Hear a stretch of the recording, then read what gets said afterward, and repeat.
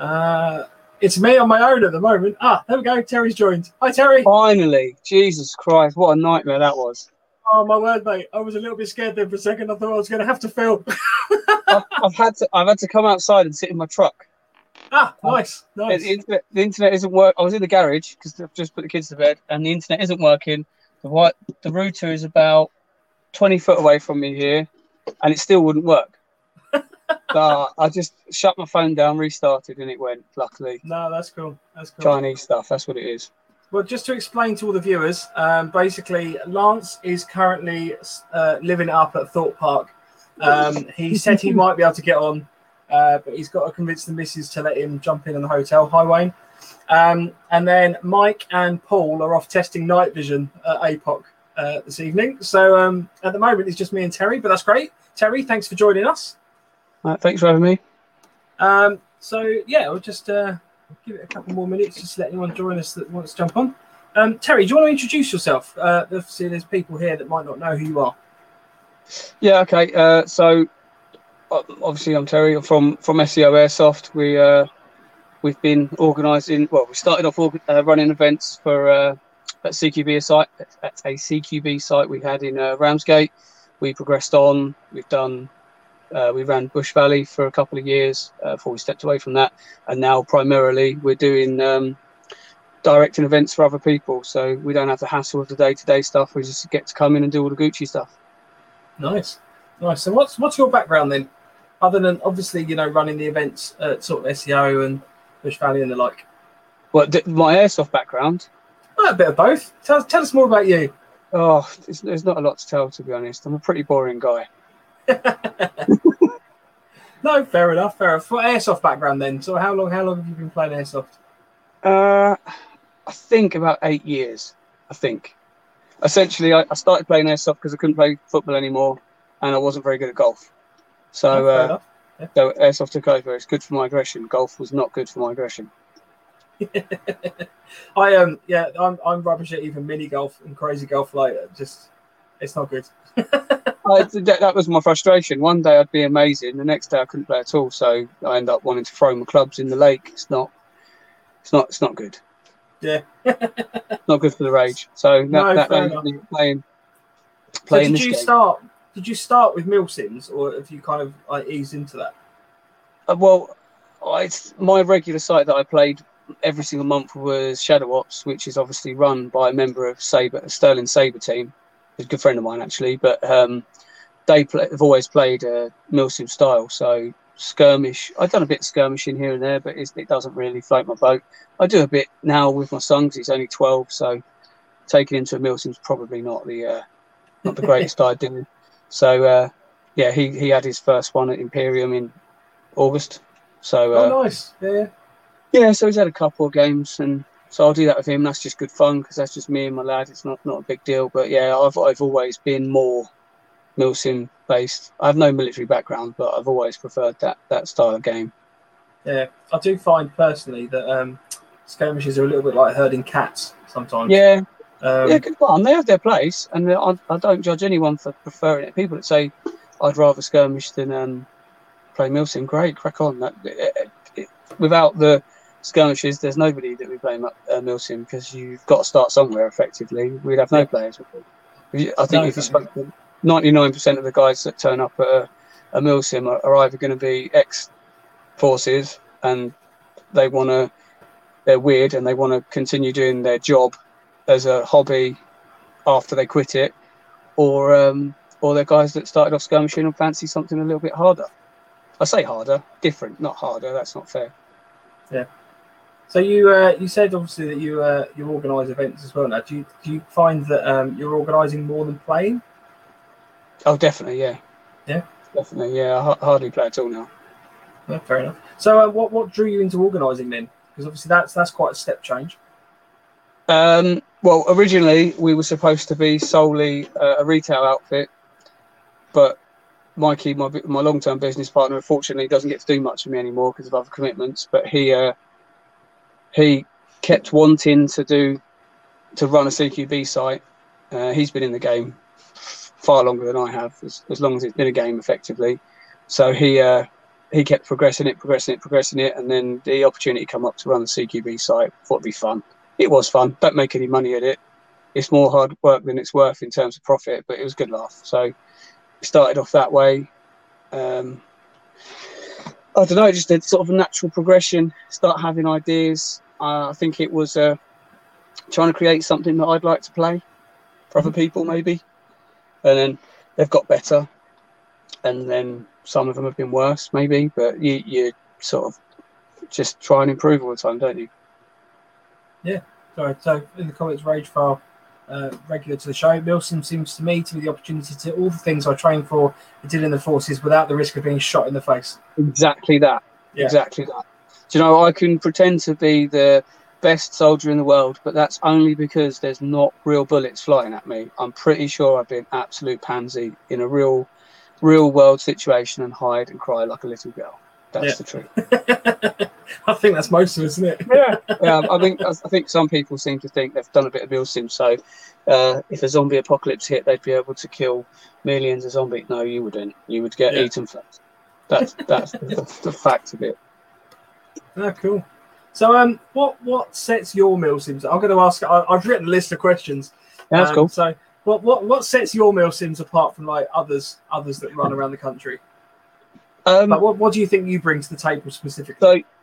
So, if it's a summer event, I've heard this said by others to me that we change the way it runs because we get such a varied sort of player to our own ones, not ones we're organised, because this Imperium one's something completely different. But for argument's sake, we'll talk about Imperium specifically later. Yeah. So the ones we've done ourselves, there's certainly a more personal touch to it, in that we will almost, as much as I say we won't do it, mother people, in that we can drum home, bring the right stuff, make sure you got this, but we know there's going to be some people that don't. And rather than just letting them die, we will do something. We will light a fire. We will take people out. We will call somebody's parents to come and pick them up because we're concerned about their condition at that point in time, and carry their kit out of the game area for them to make sure they get taken away. We will do those things, and especially in summer, I tailor it so that it's deliberately slow, because we have guys that haven't done it before, and we get the absolute mix. Like I said, we get a lot of ex-servicemen who know what they're doing, and they will deliberately slow themselves down and others around them. But then you get some guys who still feel they can skirmish for 24 hours. So we do things to make it slow. It is a bit more personal in that people will message me directly, and I will deliberately put things into a game that I know players will enjoy. But I will look at, because we always did it with smaller numbers, I would look at the people that are coming, and 90% of them I know well enough to say, well, that person or that team would really enjoy it if this happened, and that team would really enjoy it if that happened. So we always try to do it that way, make it a bit more personal. We never really made money from Airsoft. That's not what we're in it for. But it was always, that was the idea. That was what was behind it anyway. Cool. So Rage Valve was asking, sorry to be a dick, missed the start. What milsims do you run, and are you the SEO guys? I am SEO Terry. Yes. It's even here on my t-shirt. I think I've got a t-shirt or a patch or something of your guys somewhere. Oh yeah, we scatter them around everywhere, trying to get people to wear them. Trying to get your name out there, isn't it?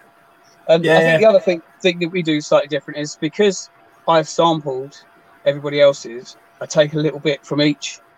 Mm-hmm. I'm heavily influenced on stuff that comes from the Sterling side, because that's my go-to. That's my favourite. All my favourite events have been theirs, and I've got a massive amount of respect for what they do. So a lot of it, like the medic rules that we'll use and stuff, not direct, not rip-offs, but a lot of it is influenced from their sort of ops. A little bit from Legion as well, because I've got a lot of respect for those guys. So I can take stuff from them. Yeah, just a bit from everyone. Everywhere we've been, see what they do, take a little bit on board, and then make it something different. That's the idea anyway. No, that's cool. So, I mean, do you get a mix of players? You obviously said to sort of, one of the things that sets you apart is to help mother people if they need it. I mean, do you find you get like a general mix? Because I know Sterling sort of seems to get, from my understanding, like a lot more of the hardcore players. Yeah, that's true. It is that, and I think people are scared to go because they know. I mean, the thing is, those ops are designed to say, right, this is the information you've got. You'd be there at this time. If you're late, you're not playing. If you haven't got the right kit, you're not playing. And this is what will happen. That's it. Which is great for me, because that's what I want. I'm not I won't need to be mothered. I want to go to an event and just have it like that and be great. But I mean, we've had guys that have done 1-2 skirmishes and then said, we'd really like to try Milsim, and they come to our events. So you do have to look after them. You've got to bring them through. I mean, they're not ex-military guys. If they're ex-military guys, you just want them to get on with it. But these guys have just walked into Airsoft one weekend. 3 weeks later, they want to do a 24-hour op. You know they're going to crash. You know they are, because they're going to try and go all the way through. So you just have to look after them. So we do get that. I have always had that. But also, we tried the guys that came to our skirmish, because our skirmishes weren't skirmishes. They were organised. We would, it's not train, because that's not the right phrase, because I can't train anyone, but it's bring them through to the way we want to play. Educate. Yeah. So it's nice. We've got guys that played with us at CQB, came to us for skirmish events, done Milsims with us, and now they've gone off to do proper ones effectively. You know what I mean? That's how I look at it. Yeah, I mean, it's important for new players to appreciate their limits. I know I've done Milsims in the past where I've been with players that just haven't eaten anything all day. And it's like, you really need to get some food in you now. But actually, that brings me on to my other question. So what sort of common mistakes would you sort of say you see from both experienced and like novice players? So it will be the rocking up at a game with a 4-pack of Monster, a couple of pot noodles, and a half a litre of water, and thinking you're gonna be okay. That is definitely the telltale sign. And I haven't brought a sleeping bag with me because I don't intend on going to bed. That's another one. And also that same with, I haven't brought any sleeping kit because I'm just going to sleep on my coat in my coat on the floor. That's another one we've seen. All those things are big. No, you're not actually going to do any of those things.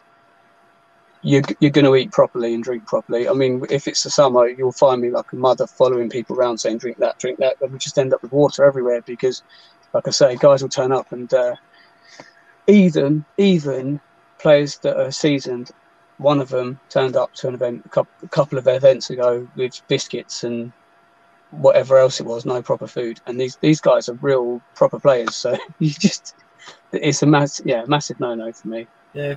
So it's not even like airsoft related. It's just literally taking care of yourself. Just make sure you get the fundamentals right. Yeah. This is the thing. The airsoft side takes care of itself. If you can no longer feel like you can shoot or that your equipment's failing, that's not the end of the world. But if you hit a brick wall because you haven't eaten properly, and you've drank 4 Monsters and a pot noodle and eaten a pot noodle all day, that's health. That's serious. That's no longer part of the game.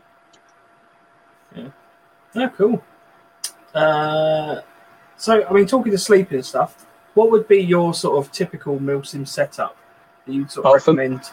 For me, for yourself or for gamers? Well, so the punters I expect to be in bivvies and under bashers, and I will sleep in a 9x9 landy tent because that's how you've got to have a bit of comfort, don't you? If I'm running the op. Generally, I mean, most of the ops I go to have always been urban, so you're in structures and buildings and whatever else. But if it's hard routine, then personally I'll be under a basher and a bivvy. Just a standard issue DPM one, nothing fancy. Yeah, no, fair enough. Right. How important do you think role play is? Massive. In a Milsim? Massive. So there was an interesting question. So we've got one of the Octo 8 events coming up. Yeah. There was an interesting question posted on there about, does calling hit during a Milsim reduce realism? And there was some interesting comments, both 2 and 4. For obviously, if you don't show any indication of being hit, then you're just going to keep getting shot. But then conversely, a lot of people don't want to be just playing a skirmish day. They want a little bit more realism and stuff like that. Yeah. So, what do you think? So for me, 90% of the Milsim stuff is non-combat related. So the actual physical combat side, the shooting, is a tiny fraction of the event for me. So most of my, if I picked out individual ops I'd done within an event that I'd been on, my favourites. So for argument's sake, a few weeks back, I was at Gloucester Prison with Sterling. In the middle of the night, our call sign was tasked with going round. We were shown on the map. We were briefed about where all of these locks were. We were tasked with breaching all of these gates without being detected. So I didn't even need my rifle. We literally snuck around the site under night vision, clipped all the locks, and went back. We were then told to. We were told there was potentially a HVT in one of the wings, so we were to sneak through A wing into B wing, up the stairs and into C wing, undetected, and then clear floor by floor and slot everyone in their beds and check if it's HVT. Again, I sort of led that assault, so I didn't fire my weapon. But those two ops within that event were my two favourite, and I never fired my weapon at all. Didn't even need it. I could have been not carrying it. So I don't think necessarily having to call hit is taken away from the realism, because often there isn't that much shooting. Mm-hmm. So, I mean, with the battle sim we ran a couple of weeks ago, I used 10 times more ammo at that as an organizer, 10 times more ammo in that than I did at that whole weekend at the prison. I never went into a third mag at any point. So it's for me, I don't think it affects it saying hit. I think it's a necessary evil just to keep the actual combat side going. If you've spent half an hour with a call sign or a platoon sneaking into position, and then you strike a fob and you kill everyone before they get, or most people before they get a chance to move, you just want them to let you know they're hit and get out of the way. I don't think there's time for them to play act, falling on the floor and pretending to have been shot and stuff, especially if you've just woken them up. No one's in the mood for that. They might just want to shout, put their hand out their pit and just shout hit and not get involved because they might be broken from the whole day. So that's kind of where I sit with it. I think it's a necessary evil. Calling hit is what we do. It's part of the game. I don't think you can take it away. Yeah, fair enough. What's the prison site like? I've not had a chance to go up there. Immense. Absolutely immense. That's the second, because I was there in February with them when it was supposed to be at Senny Bridge, but got cancelled last second. I cannot tell you how happy I was to not be going to Senny Bridge and to be going there instead.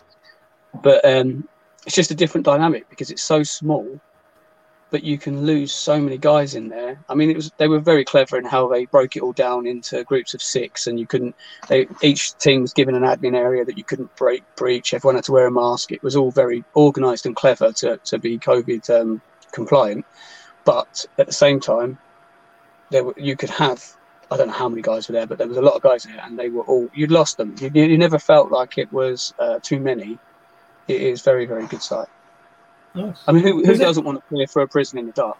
Let's be honest. Exactly. Is it called, like, I mean, presumably all the cells and everything are like... Yeah, it's complete. Yeah. It's only shut 7 years ago.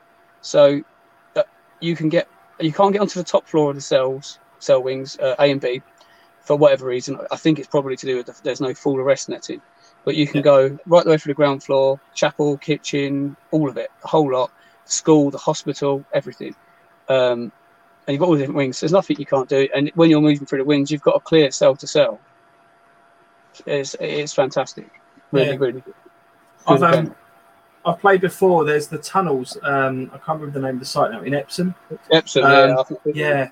Oh my word, that's a scary place. It's like an old communications bunker under the ground. Yeah. It's pitch black. So they've got like a little jenny outside, the little portable lighting, and we had to clear this old shower block from like World War II. And people are just popping out, and I nearly shat myself. I'm not even kidding. It was proper terrifying. Oh dear. Yeah. So how important? I'll jump this one. What for you determines a good event then? So again, all the best events for me that I've attended as a player, I've hated at the time. You know, where you feel like, oh, this is terrible. I'm struggling. I'm not coping. And then you're relieved when it's end X. And then all the way home, you think, actually, that was fucking brilliant.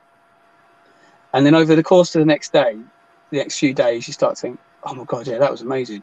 And then by the following weekend, you miss not being there. So that all of the best ones are probably the ones that have driven me into the ground and then grown on me later. So for me, it's really hard to explain what makes it for me. It's definitely the social side of it, as in being not, because I quite often go on my own, but being part of a team, even if it's a completely random bunch of 10 lads that you've never met before, you absolutely bond over a hard op. So that's fantastic. But it's probably the physical pushing, the physical and mental difficulty makes it for me. Well, conversely, then, what ruins an event for you? Not obviously naming any specific events or anything like that, because we're not about that on this channel. But the worst for me is because I've gone somewhere with the wrong attitude. So and I'm not as a new player, as I've been doing it for years, and then I've gone to an event that I've come away from, in my mind, absolutely slating it. And then a couple of years later, retrospectively looking at it, actually it's my fault. Because I went there in the wrong frame of mind, hanging as well, which didn't help. But in the wrong frame of mind, so that ruined it. But for me, it's the blatant flouting of the rules, because there is if I go to a skirmish, I accept there'll be some guys who won't take their hits now, not necessarily deliberately, but because the excitement, there's potentially 150 people there all shooting at the same time, there's loads of noise, you might not hear the hits, you might not feel it because you're running forward. I get that, and so I accept it. When you go to Milsim, you expect it to be impeccable behaviour. So when you see a scenario like I've seen where you see a grenade, when you're dead watching, you see a grenade bounce off the floor and go off beside someone's head a foot away. So you're wondering how they're standing up, and they shake their head, then pull an LMG up and start firing it. That's the kind of thing that ruins it for me. It's the absolute blatant cheating. I understand if you're fully kitted up, you might not feel a hit, so that happens. But if a grenade goes off next to your face, you know. Yeah. Is that a specific thing you're referring to, or just a? That is a specific event, yeah. But I made my feelings known at that moment in time. I'm not gonna. Again, it's in no relation to the actual event organizer. It's not their fault. They can't pinpoint every single player who does something wrong. Yeah, as it goes, you can't marshal the whole game, can you? No, of course not. If you've got 200, good luck. But I mean, exactly that. I mean, we've always tried to, the small events, we try to have marshalled from within, because I don't want people walking around telling people to not go here and not go there. You've got to have a bit of freedom and trust in that game, I think. Yeah, cool. So, in terms of like LMGs and stuff like that, then do you find it's important to have like proper defined team roles?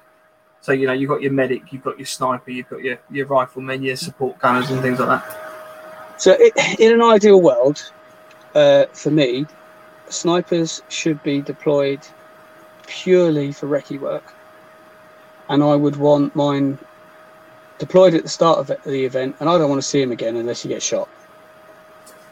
I want him feeding information back, doing his job, maybe setting organised ambushes, whatever else, but I just want them out on the grounds. Even if they don't shoot anyone, their job is to remain undetected and give intel back, or eventually potentially carry out hits, strikes, whatever else. Within the team, definitely I like to have, it's not possible at the moment, but I definitely like to have a defined medic within the team, because I think that adds a dynamic in that you've got to look after your medic. Definitely like to have the organisation of having a TL, a 2IC, a radio operator, and a medic. That is something that I'm keen on. In terms of breaking it down into weapons class, not so much. That doesn't bother me.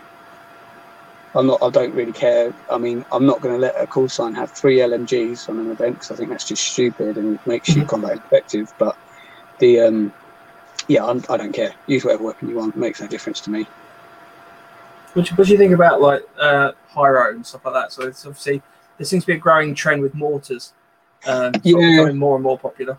I've I've banned them from being shoulder. At the events we organise, I banned them from being shoulder fired. Oh, what, the ones where you hold it up like that? Yeah, you can use the shoulder mount, but I want them going up at 45 degrees.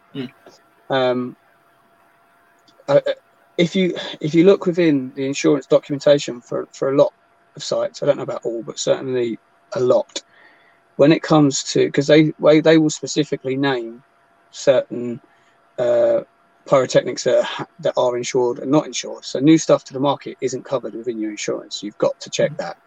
But also, things like tags are often named within, and it states must be fired at 45 degrees.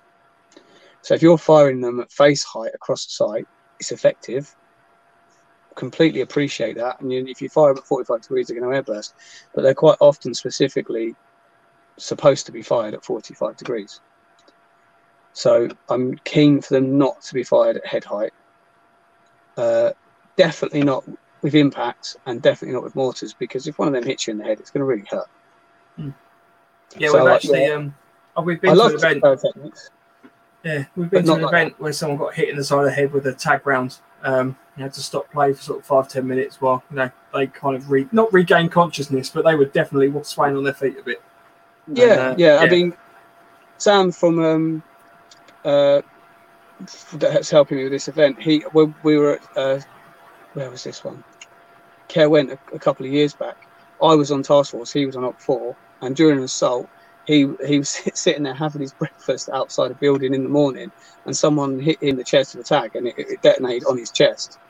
So his t-shirt was all burned to smithereens, and it just shows he was literally sitting there warming his beans up and having a coffee, and he's been hit with one. So you do have to be careful, and it was a complete accident. The guy that hit him was totally mortified. He was really upset. In fact, he didn't play any further part in the event. He went and sat out and got upset. But these things happen. So yeah, I love pyrotechnics. I think they have a really big part to play, but used correctly. I'm a big advocate of remote dets and stuff. So I love it all. I just want it to be used properly. Yeah, those little Surefire or Alpha Fire things are really hard to find at the moment. I've been trying to pick some up, but I've not found any. So if anyone's got a link, that'd be great. I'm going to use this as a little opportunity for the Maroons remote for dets. Yeah. Or the actual detonators. Oh, well, the actual detonator as well, but both parts. The Maroons have been finding a little bit more of, but I don't use them anymore. I actually have got what do you call them? Like the old French bangers. Oh yeah. So I imported a load of them from Poland, and I use an e-candle that attaches to them, works in exactly the same way. I don't take them to anybody else's events because obviously they would be upset with me turning up with some random Polish explosives. But for us, because I've got some that are sort of between Mark 7 and Mark 9 volumes, so when they're for a prop, they're fantastic. But I mean, I paid 75 quid including postage, and I've probably got about 300 charges. So it's that's the way to potentially go. Yeah, top Terry tip there. Yeah. Just don't go taking them to random. Make sure you tell the site. Yeah. Or ask the site, can I use this before they catch you using some unsolicited Polish. It's an important point because obviously like homemade explosives and pyrotechnics are generally a big no-no for a lot of sites. Yeah. I mean, I've played at a site before where we've just had fireworks fired at us. And whilst, it's kind of cool from the perspective of being on the other end, when you've got a firework just firing towards you, and then you're just enveloped in this big plume of smoke and fire. It's not the best thing in the world. It's not what you want. No, that's not for your Sunday skirmish. No, not exactly. Let's just jump on the comments for a sec. So.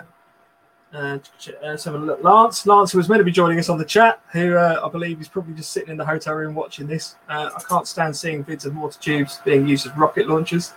Yeah, I agree. Yeah, I saw one at one of our events. I saw one back afterwards, and that's where I said you can't do that anymore. I mean, it looked really cool, but still, I could see this was fired. And then in the video, you can see actually only just goes over Jim from Platoon Store's head. And if it's a foot lower, and it's probably deliberately put over his head, but what if it clips a branch and then whacks him in the back of the head? It's a get shut down. That guy potentially seriously injured. It's not good for anyone. No.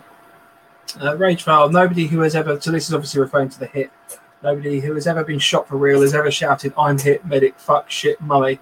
They just raise their hand and walk off. Oh, blimey. Graham Hoffman. Hi, Graham. We need more RPGs, not mortars. Yeah. Again, I mean, Jim Imperium is with the armor has implemented that you must. It doesn't matter what you fire, tag. It doesn't, because he said you can't do it with mortars, but it's got to be fired from a converted weapon. So it's got to be a law or something of that kind. If it does, you can't just rock up there with your tag launcher and shoot a tag at the side of the tank. It's going to get ignored. It's got to be one of those little, the little sort of sawn off, double-barreled things that you sort of the tag launchers. Yeah. You're not rocking up with your pirate gun. Isn't going to stop the armor. Yeah. So don't even aim it because it will just run you over. It's pointless. Question for Terry: does he believe there should be a limit on the pyro that individuals can carry? Obviously, mortar teams would vary more, but for your average oppo or operator, what would you say is a realistic limit for pyro?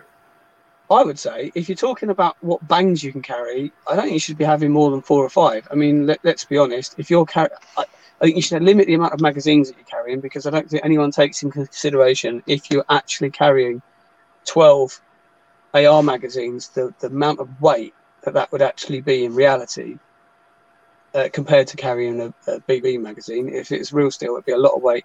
And you're not going to be carrying around a backpack full of grenades, because again, real grenades are heavy, so it's not realistic. I would expect to see 4 or 5 on someone, and that's about it, really.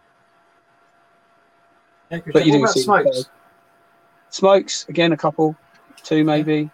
I mean, you just wouldn't carry more than that, would you? So you don't need more than that.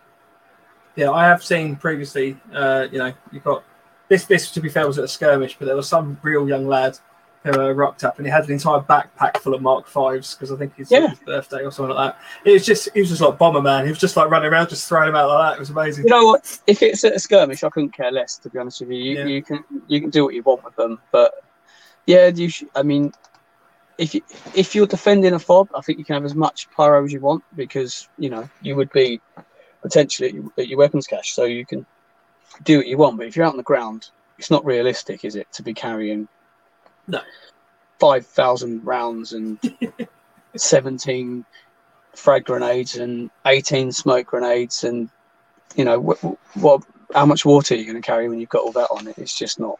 It's not right. And they're the people with their 4 Red Bulls and the pot noodle. Yeah, exactly. Yeah, they don't need anything, do they?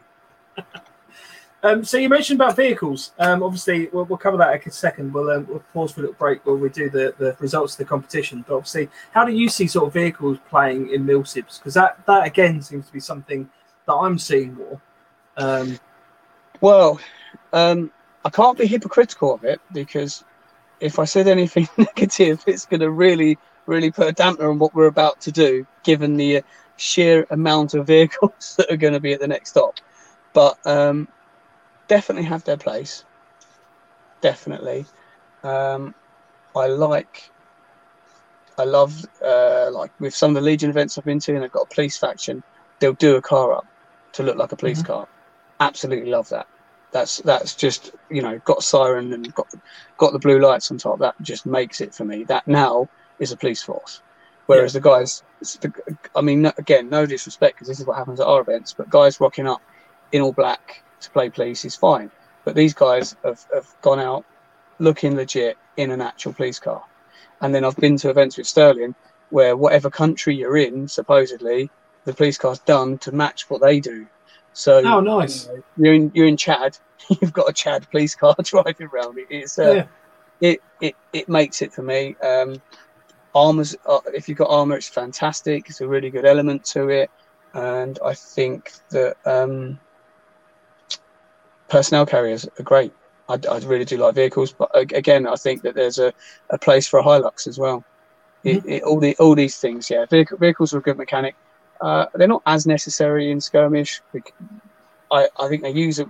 Places like Imperium use them to maneuver guys into different game zones, because if you've got to walk across 80 acres to start a 30-minute game, it takes you 20 minutes to get there. It's not constructive, so I get that. But yeah, I do. I'm a big fan of vehicles in events. Obviously, used correctly. I've seen them used incorrectly as well, but used correctly is good. It adds to the day though as well for a skirmish event, because if I was 15 and playing airsoft on a weekend or whatever like that, and you turn up to a site where you jump in the back of a truck and it takes you across the field, that's going to be amazing. Yeah, I mean, I try to really ham it up as well. So if I'm in the back with people, I'll be screaming instruction as we're driving in, telling them that it's fight, counting them down, and screaming at them to get out and get into the fight. It's just all part of it, isn't it? It's amazing. I mean, again, other events I've been to, being in a snatch and then just rocking out of it into the middle of a firefight is immense, even though you get killed in 3 seconds because they're already sitting there waiting for you. But still, that whole ride in, jump out feels fantastic for the 3 seconds that you're alive.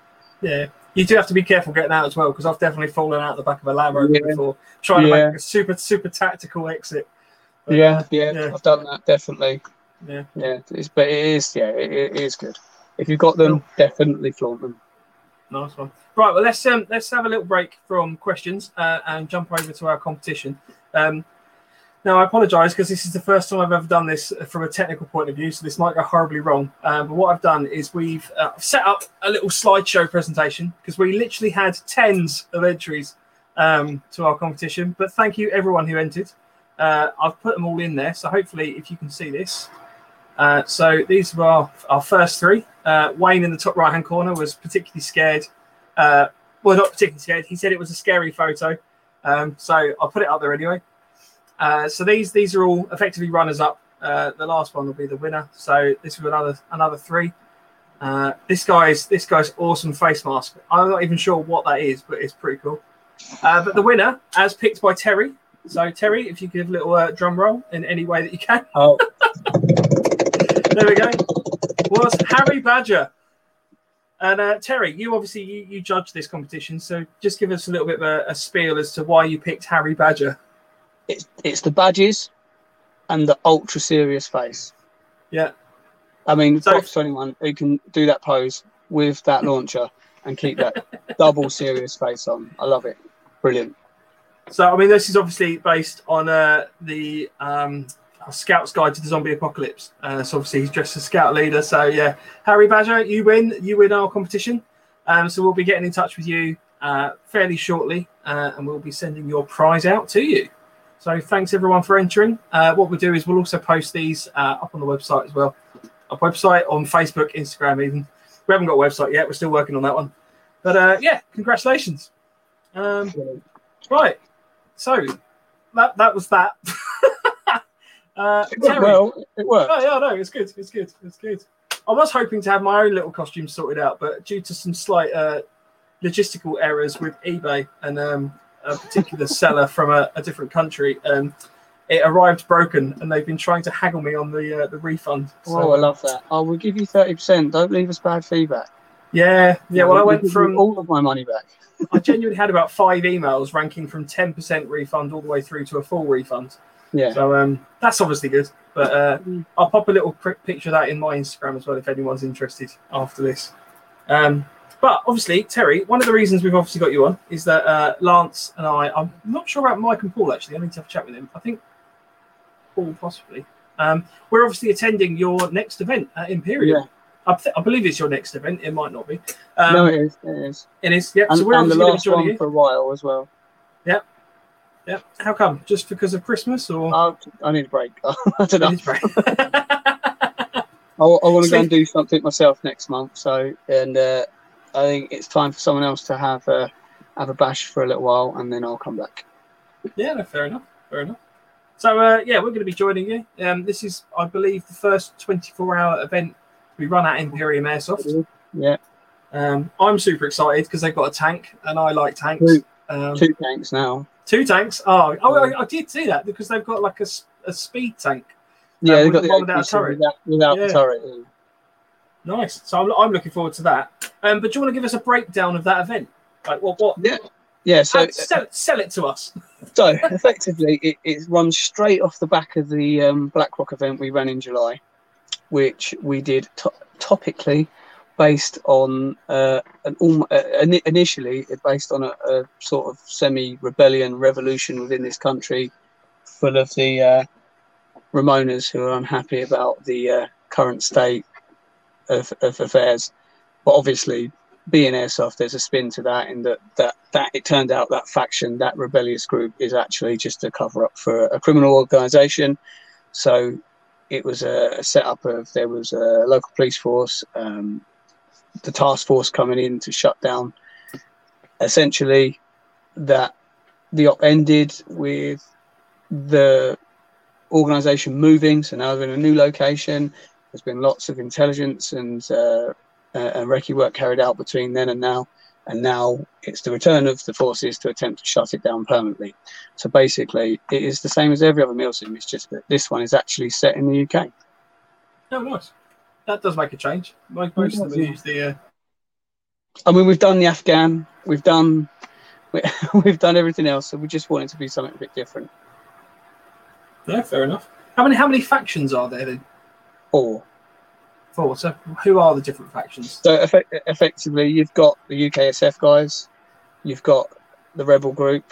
There is a section of actual civilians, so I don't even know what they're going to do. They are going to have a way of life. They are full-on civilians, unarmed, can do whatever they want because that's always fun. And then there's a separate group that are effectively another criminal organisation, small that are going to be there to be influenced by everyone. So it's a completely open playboard in that you've got the two main factions, then two smaller factions that are open to influence. Okay, cool. But obviously the civilians are there to stop it from just being a full-on force-on-force fight. You've got to be careful. The SF guys are going to have to be careful not to kill any of them. Yeah, I do like it when there's a civilian element because there's always that shoot, no shoot thing. It does, I find, make it a lot harder because obviously rules of engagement, if you're not meant to shoot them, you can't just run into a room just blasting away. No, yeah. So we always have quite strict ROE on our events because the role play is important. But also it gives another element because you can't have a lapse in concentration. These guys will have a pistol tucked down the back of their trousers, so you've got to be ready for it. Obviously, unfortunately, at this point in time, there's none of the stop and search stuff that we would like. We're always been happy to be the physical side of it to be as much as you want it to be. So if you're up for it, you will get properly searched. You will get put face down in the ground and pinned. But obviously, if you're not up for it, then you have to say the safe word, which is always pineapple. But in effect, you can always say, I do not want to partake in this, and then just hand over whatever you've got, and that's the end of it. So it can really be as rough or as nice as you want it to be, but obviously COVID means we can't be manhandling each other at the moment. Yeah. How are you finding COVID actually? Because obviously it's a shit time for everybody. I think we can all safely agree to that. But I mean, obviously, events and organising events must be a particular kind of difficulty. It's just an extra layer of risk assessing to do, an extra layer of rules to look at and break it down. Obviously, we were initially supposed to do BlackRock in April, so that was just postponed indefinitely until the rules changed in July, and then we got it on. This time, it's not my site, it's not my event. I'm just there to direct it. So Jim's handles all of the health and safety side of it. Obviously, I've got my own risk assessments from what we've done. So the trouble is, it's all vague. It's all open to interpretation. It's not easy, is it? And because we don't have a governing body or an actual organisation that look after us, nobody can go to government and say, "What about us? What can we do, not do? Have we got to limit it to 30? Can we do this? Can we do that?" No one's doing that for us. So we can only go with the nearest possible, which a lot of people take as a leisure industry. So as long as theme parks are open, we can continue. But absolutely, the face coverings, it's within our kit list that must have a face covering. I generally carry a box of 100 just in case somebody hasn't got one. And then everybody must carry personal hand sanitizer, and no contact. That's it, effectively. If you accidentally find yourself, I put it into the rules last time. I don't know how Jim's going to do it this time, but I had it that if you accidentally went into a room, because if you're under fire, you might run into a small structure, not know somebody's in there. If they've already got their mask up, you just pull yours up until you're able to leave. Then everyone should be covered. But it is difficult. We can only do our best and hope that nobody picks anything up, really. Yeah, I would be interested to see, it might be a bit sensitive at the moment, whether there's any kind of COVID-based games coming out in the future. Because obviously you've got scope for biohazards and all sorts of things at that point. Yeah, and everyone's going to have the PPE to wear, aren't they? So.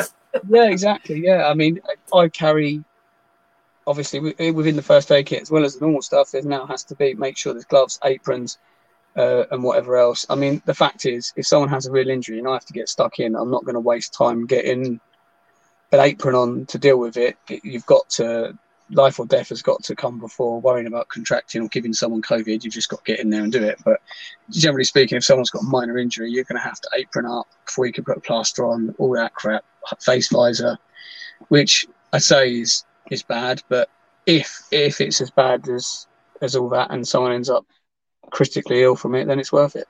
Yeah. I mean, we're not going to turn the whole chat into a COVID thing, but I do think that personally, I think there's a risk. And I just think that, for the sake of just doing a few extra little things here and there, I don't see it as being a bad thing. I'm certainly not screaming civil liberties all the time. But it's one of those things. Nothing, you don't deserve to be operating, because it's law, effectively, isn't it? So if you do nothing, that would be no different to ignoring the dual limits for weapons. If you're going to do nothing to minimise the risk of your players contracting a potentially fatal virus, then you may as well be letting them play with 1,000 FPF guns, because it's the same. It's not complying with law. Yeah. Well, on that happy note, so what's set this one apart from other events? So I've been to a couple of Octo 8 games. I've been to Legion games in the past. Why is this one going to be the best event that I've ever been to? So other than my positive mental attitude that I bring to it.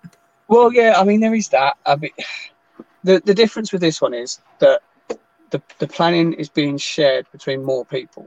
So Black Mountain Milsim, or Airsoft, I can't remember what they're called. Obviously, they're a team, but they're friends of mine. I've played with them for years. Those guys, they bring something else to it for me. So there's more of a team involved. So as the actual organizer, all I have to worry about is making sure the event runs well. I don't have to worry about any of the other crap. So now I'm not concerned about the safety element. I'm not concerned about the actual how the mechanics of getting people on site, parked and in position are going to work. I don't have to worry about any of that. So for me, I can fully concentrate on making sure the event's good. I mean, we've got 2 tanks, so that's kind of... Yeah, I mean, that's going to make me giggle for most of the weekend. So, I mean, the fact is, you've got the opportunity to ride in a MOG, 2 tanks, depends on what team you're on, the pins, all of that stuff going on. But there's a lot of surprises I can't... Not surprises. There's a lot of different things, mechanics going on that I can't talk about. But for argument's sake, the task force setup is going to be better than we've ever done it before. So we have a dedicated fob in there that will be built up. We will be running that. I've had the Orbat. It's not been done as I would normally do it, which is to the best of my abilities. I've had it or having it legitimised, so it would be like a real Orbat. The real chain of command will be done as it would be, not by me because I don't have the knowledge, but by somebody else. So that side of it, but also I've brought a team in, an actual team to run up for as well. So rather than, myself and Mikey have always done it, we've brought other people in the past and it didn't work. It went completely, totally wrong and set us back a long way and had me almost quit the sport entirely. It was pretty close to my kit being sold within 2 hours of the end of that event completely and me never doing it again. But then we stuck to just me and him doing it. So we'd have people help us, but he would run up for and I would run task force, whatever the event was, whatever the way it would be. Or Platoon Jim would help us sometimes because I fully trust that guy. But this time I've got a team of 3 or 4 guys doing task force, that all bring something different, whether that be comms expertise, whether that be actual military expertise, and then a team of guys running up 4. So there's somebody designated to run comms for up 4. So they will be strong, not stronger, because they've got some really, really good players on that side anyway, but that there'll be more of a strength to that side of it as well. It won't be it's not an event where task force, it's all just for task force to beat somebody up. It's properly set up for both. So, and also there's going to be some really, really cool stuff happening that I can't tell you about. No, that's fine. That's fine. I won't push you for too many spoilers. Normally, I take on the actual writing all of the twists and turns myself. I don't tell anyone about them until I make them happen. So only one other person will ever know what's going to happen. So we've done stuff like this time last year, we did a 24-hour event, and I got Richie from Heresy Group to come with Mike Amos and just mix it up in the middle of the night. They arrived there at 8 o'clock in the evening, under nods. Their objective was to just take everybody out, but systematically. So they would hit one fob, then the other, and then I'd have people saying to me, "How have they already hit us? We've only just been to theirs." And I'm sniggering to myself because I know there's just 2 guys running around in the dark taking everyone out, and we didn't tell a soul. Yeah. Didn't tell anyone, and the only way that people then started messaging me was because Richie did a debrief video. We didn't mention it until then. So then people messaged me saying, "Was Richie there? We didn't. Is that who was shooting us at 10 o'clock at night?" But he came in the evening and then disappeared in the middle of the night. So we always try to do a little twist here and there. But these are bigger twists this time because other people have had their input as well. Nice. Cool. Well, it's one to watch. We'll obviously be discussing it as not a debrief because we don't call them that. But Heresy Group, really good guys, by the way. Hi, Richie and Tim. But yeah, I mean, we'll obviously be discussing this post-event on here. So we'll catch everyone up with what we thought. So why did you pick Imperium Airsoft out of interest? Was it you that picked it? Was it you approached to run it there, or? So we did I rented Imperium from them to run an event a couple of years ago. It didn't go as I'd like, but for various different reasons, I won't bore any details on it. It just didn't work. We then obviously I no longer have the time. I got a new job in the city, so I go into London every day from home to work. So I don't have time to run a site week in, week out like we were doing. So we gave up running of Bush Valley so that we could do other things. There'd been conversations between other people saying to me, "You need to speak to Jim at Imperium," and people saying to Jim at Imperium, "You need to speak to Eric because you could work something out together."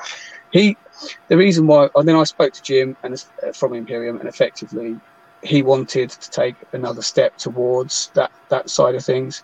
And if you're going to work with someone, it may as well be someone who is willing to really invest.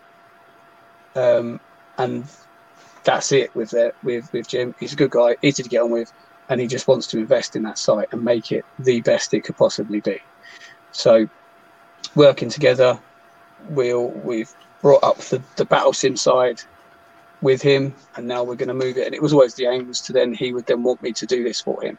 So I can't tell you who went to who. I'm not even sure anymore. It just sort of happened.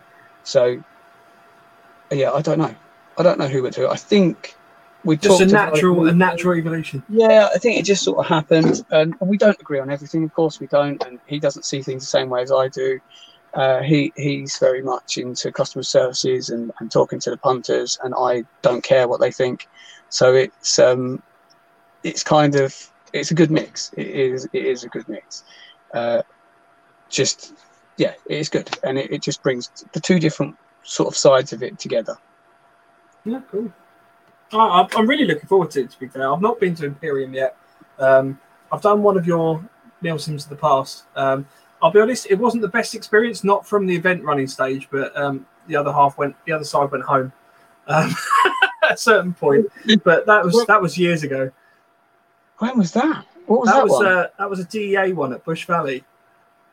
Destroyed. Yeah, the DA team got destroyed. Didn't they? Yeah, the DA got destroyed. I mean, to be fair, there was all sorts of calling of hit taking and stuff like that, but it did evolve into just cartel versus cartel at one point because the DA went home, and that's not a criticism of you, but obviously I've not been to one of your events since then, so I'm really looking forward to this. Yeah, I mean they've got, don't they? You've got to get better with each one, I think, and that one taught me a few things. That's that one. And ironically, the one we run at Imperium are the two that I've learnt the most from. I feel really bad because I don't want to sound like I'm dissing you in any way. No. I don't always get it right. I'm not arrogant enough to think that everything we've ever done has been the best thing ever. I mean, the game at Imperium couldn't have gone any worse, I don't think. It just went wrong from every single aspect of the event. Went wrong.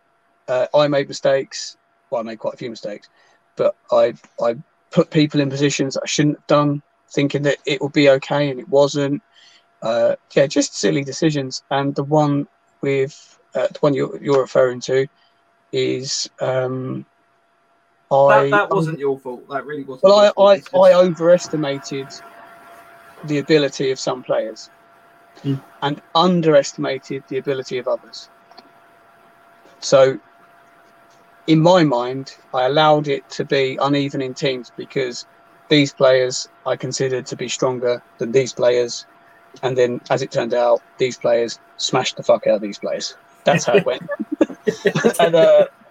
And it just sort of crumbled. But again, that was the same. The main theme between those two events is it was trying to fit a square peg in a round hole.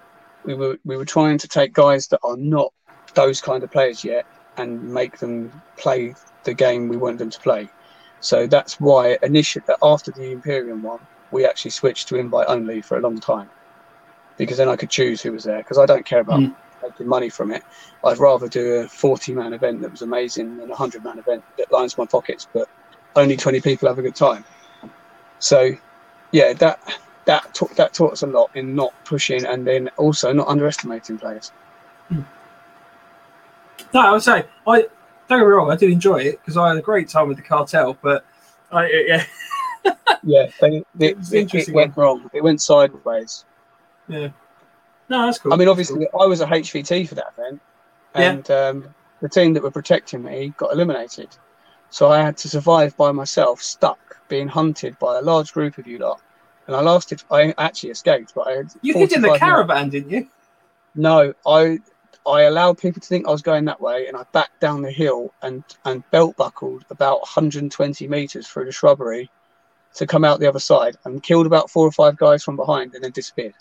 Yeah. So don't know how, somehow managed to escape being captured, but the whole time that I'm that level of HVT doesn't help, because then I wasn't able to orchestrate everything else that went with it. And the other issue there was also we allowed an open lunch, so people were just disappearing from the field and not telling us. So I think it was people morale dropped because they were getting dumped and they expected to just win. Yeah. I think that's what it was. Yeah. No, that's cool. Well, we're coming to the end, so I'll just do a few little last-minute questions. Okay. What's your favourite camouflage? My favourite one to wear is AOR1, because I like my Plat Attack trousers. But actually, in terms of effectiveness, is probably DPM. In this country. Woodland or desert? No, woodland. Woodland, yeah. Yeah, if you're going to try and be effective in the woods in this country, don't worry about being Gucci. Slap some DPM on. Yeah. No, I agree. We wear a lot of DPM. Well, when we can. There's a certain member of our team that's quite keen on us sometimes not wearing Woodland. I like that's an in-joke. I'm sorry, but yeah. So desert DPM. I know that sounds quite popular. Yeah, I do like that as well. But yeah, it's for effectiveness DPM, but I prefer AL1 for just looking good. Yeah. No, fair enough. Just jump on some of the comments. There are some questions. So if this one goes well, do you think you'll do another one there? That's obviously referring to the Imperium event, yeah? Yeah, there will be more. I can't see it not going well, but yeah, there will be more. Are there already plans for that, or is that just wait and see how this one goes, and then Nothing's written, but yeah, there is. It's a whole overall strategy in that I've done these couple of battle sims and a meal sim, and then they're going to direct some of their own events, but they still want me to be involved to help. But they're going to direct a few of their own battle sims, and then they want me to come back and do some more next year and whatever else. So yeah, one every 3 months is what the eventual target is. Cool. Nice. I think that's about it. That 8 hour, so this is from Wayne, the 8 hour Imperium scared the crap out of me, having the tank around the corner and not being able to do anything about it. So yeah, I mean, I heard stories of people pointing AKs at them and stuff, which always makes you smile. But yeah, it definitely adds a different element to the event. I mean, you've still got to get out of it at some point, and you're going to get shot when you get out of it. So it's not a bulletproof vest as such, but you can get into position first and then roll out of it. It's great for that. Is it Tiananmen Square where there's the famous picture of the guy staying in front of the tank? That's what I imagine is going to happen. just a solitary civilian just standing there, all these tanks rolling up behind. Yeah, why not? You can do it. Yeah. Why not? Just don't do it in the dark. Yeah, blimey. Wayne says, "Thank God for that." So nice one, cool. Well, thanks Terry so much for coming on tonight. Sort of taking up the slack. Well, not the slack, but obviously the guys are busy. Lance has been answering a few questions and things on the chat. So yeah, thanks Terry for joining us. Next week we're going to be discussing bags and bergens. So super interesting episode. That sounded really sarcastic. It will be a super good episode where we're going to be looking at basically, we've discussed a couple ways of, we've discussed a couple things to take with you on events. Yeah. Carry that. So we're looking at day sacks, bags, bergens, and all the like. A bad bag can ruin your weekend, can't it? It can, especially when it's over full. Yeah, badly packed, uneven load, rubbish shoulder straps. Spend 10 minutes. Oh yeah, I'll tell you, the first bag I genuinely ever bought. I don't want to turn this into the next episode already, but the first bag I ever bought, the shoulder strap broke within 5 minutes of me putting it on right at the beginning. So I was just single shouldering this bag for the rest of the weekend. That wasn't much fun. A little while ago, I had an Ozcam, Desert Ozcam bag, and it's cool, so I wanted it. So I didn't even bother to check how practical it is. Loaded it up, and it was heavy carrying it in, but carrying it out at the end of an event, I whacked it on, and it pushed my belt into the tops of my thighs, and I got about halfway across site carrying it, and my legs went dead. So I was just shuffling all the way back to the safe zone with this bag on. But it went. I haven't got it anymore. Yeah. Well, that's the thing, isn't it? Kit is an evolution process. Yeah. You do just change out bits and pieces. So, yeah. Just wanted to give a few shout outs just very quickly. Military Corner in Thetford in Norfolk. This isn't a paid advert in any way, but I was up there the other day, and they deserve a bit more love. So if anyone's around in Norfolk and wants to go and drop them a chat, they're really nice guys. I'll feel a few bits and pieces from them. Highly recommend that. And yeah, that's it. Nice one. Thanks, Terry. Brilliant. And we'll see you all next week. So cheers. Stay on.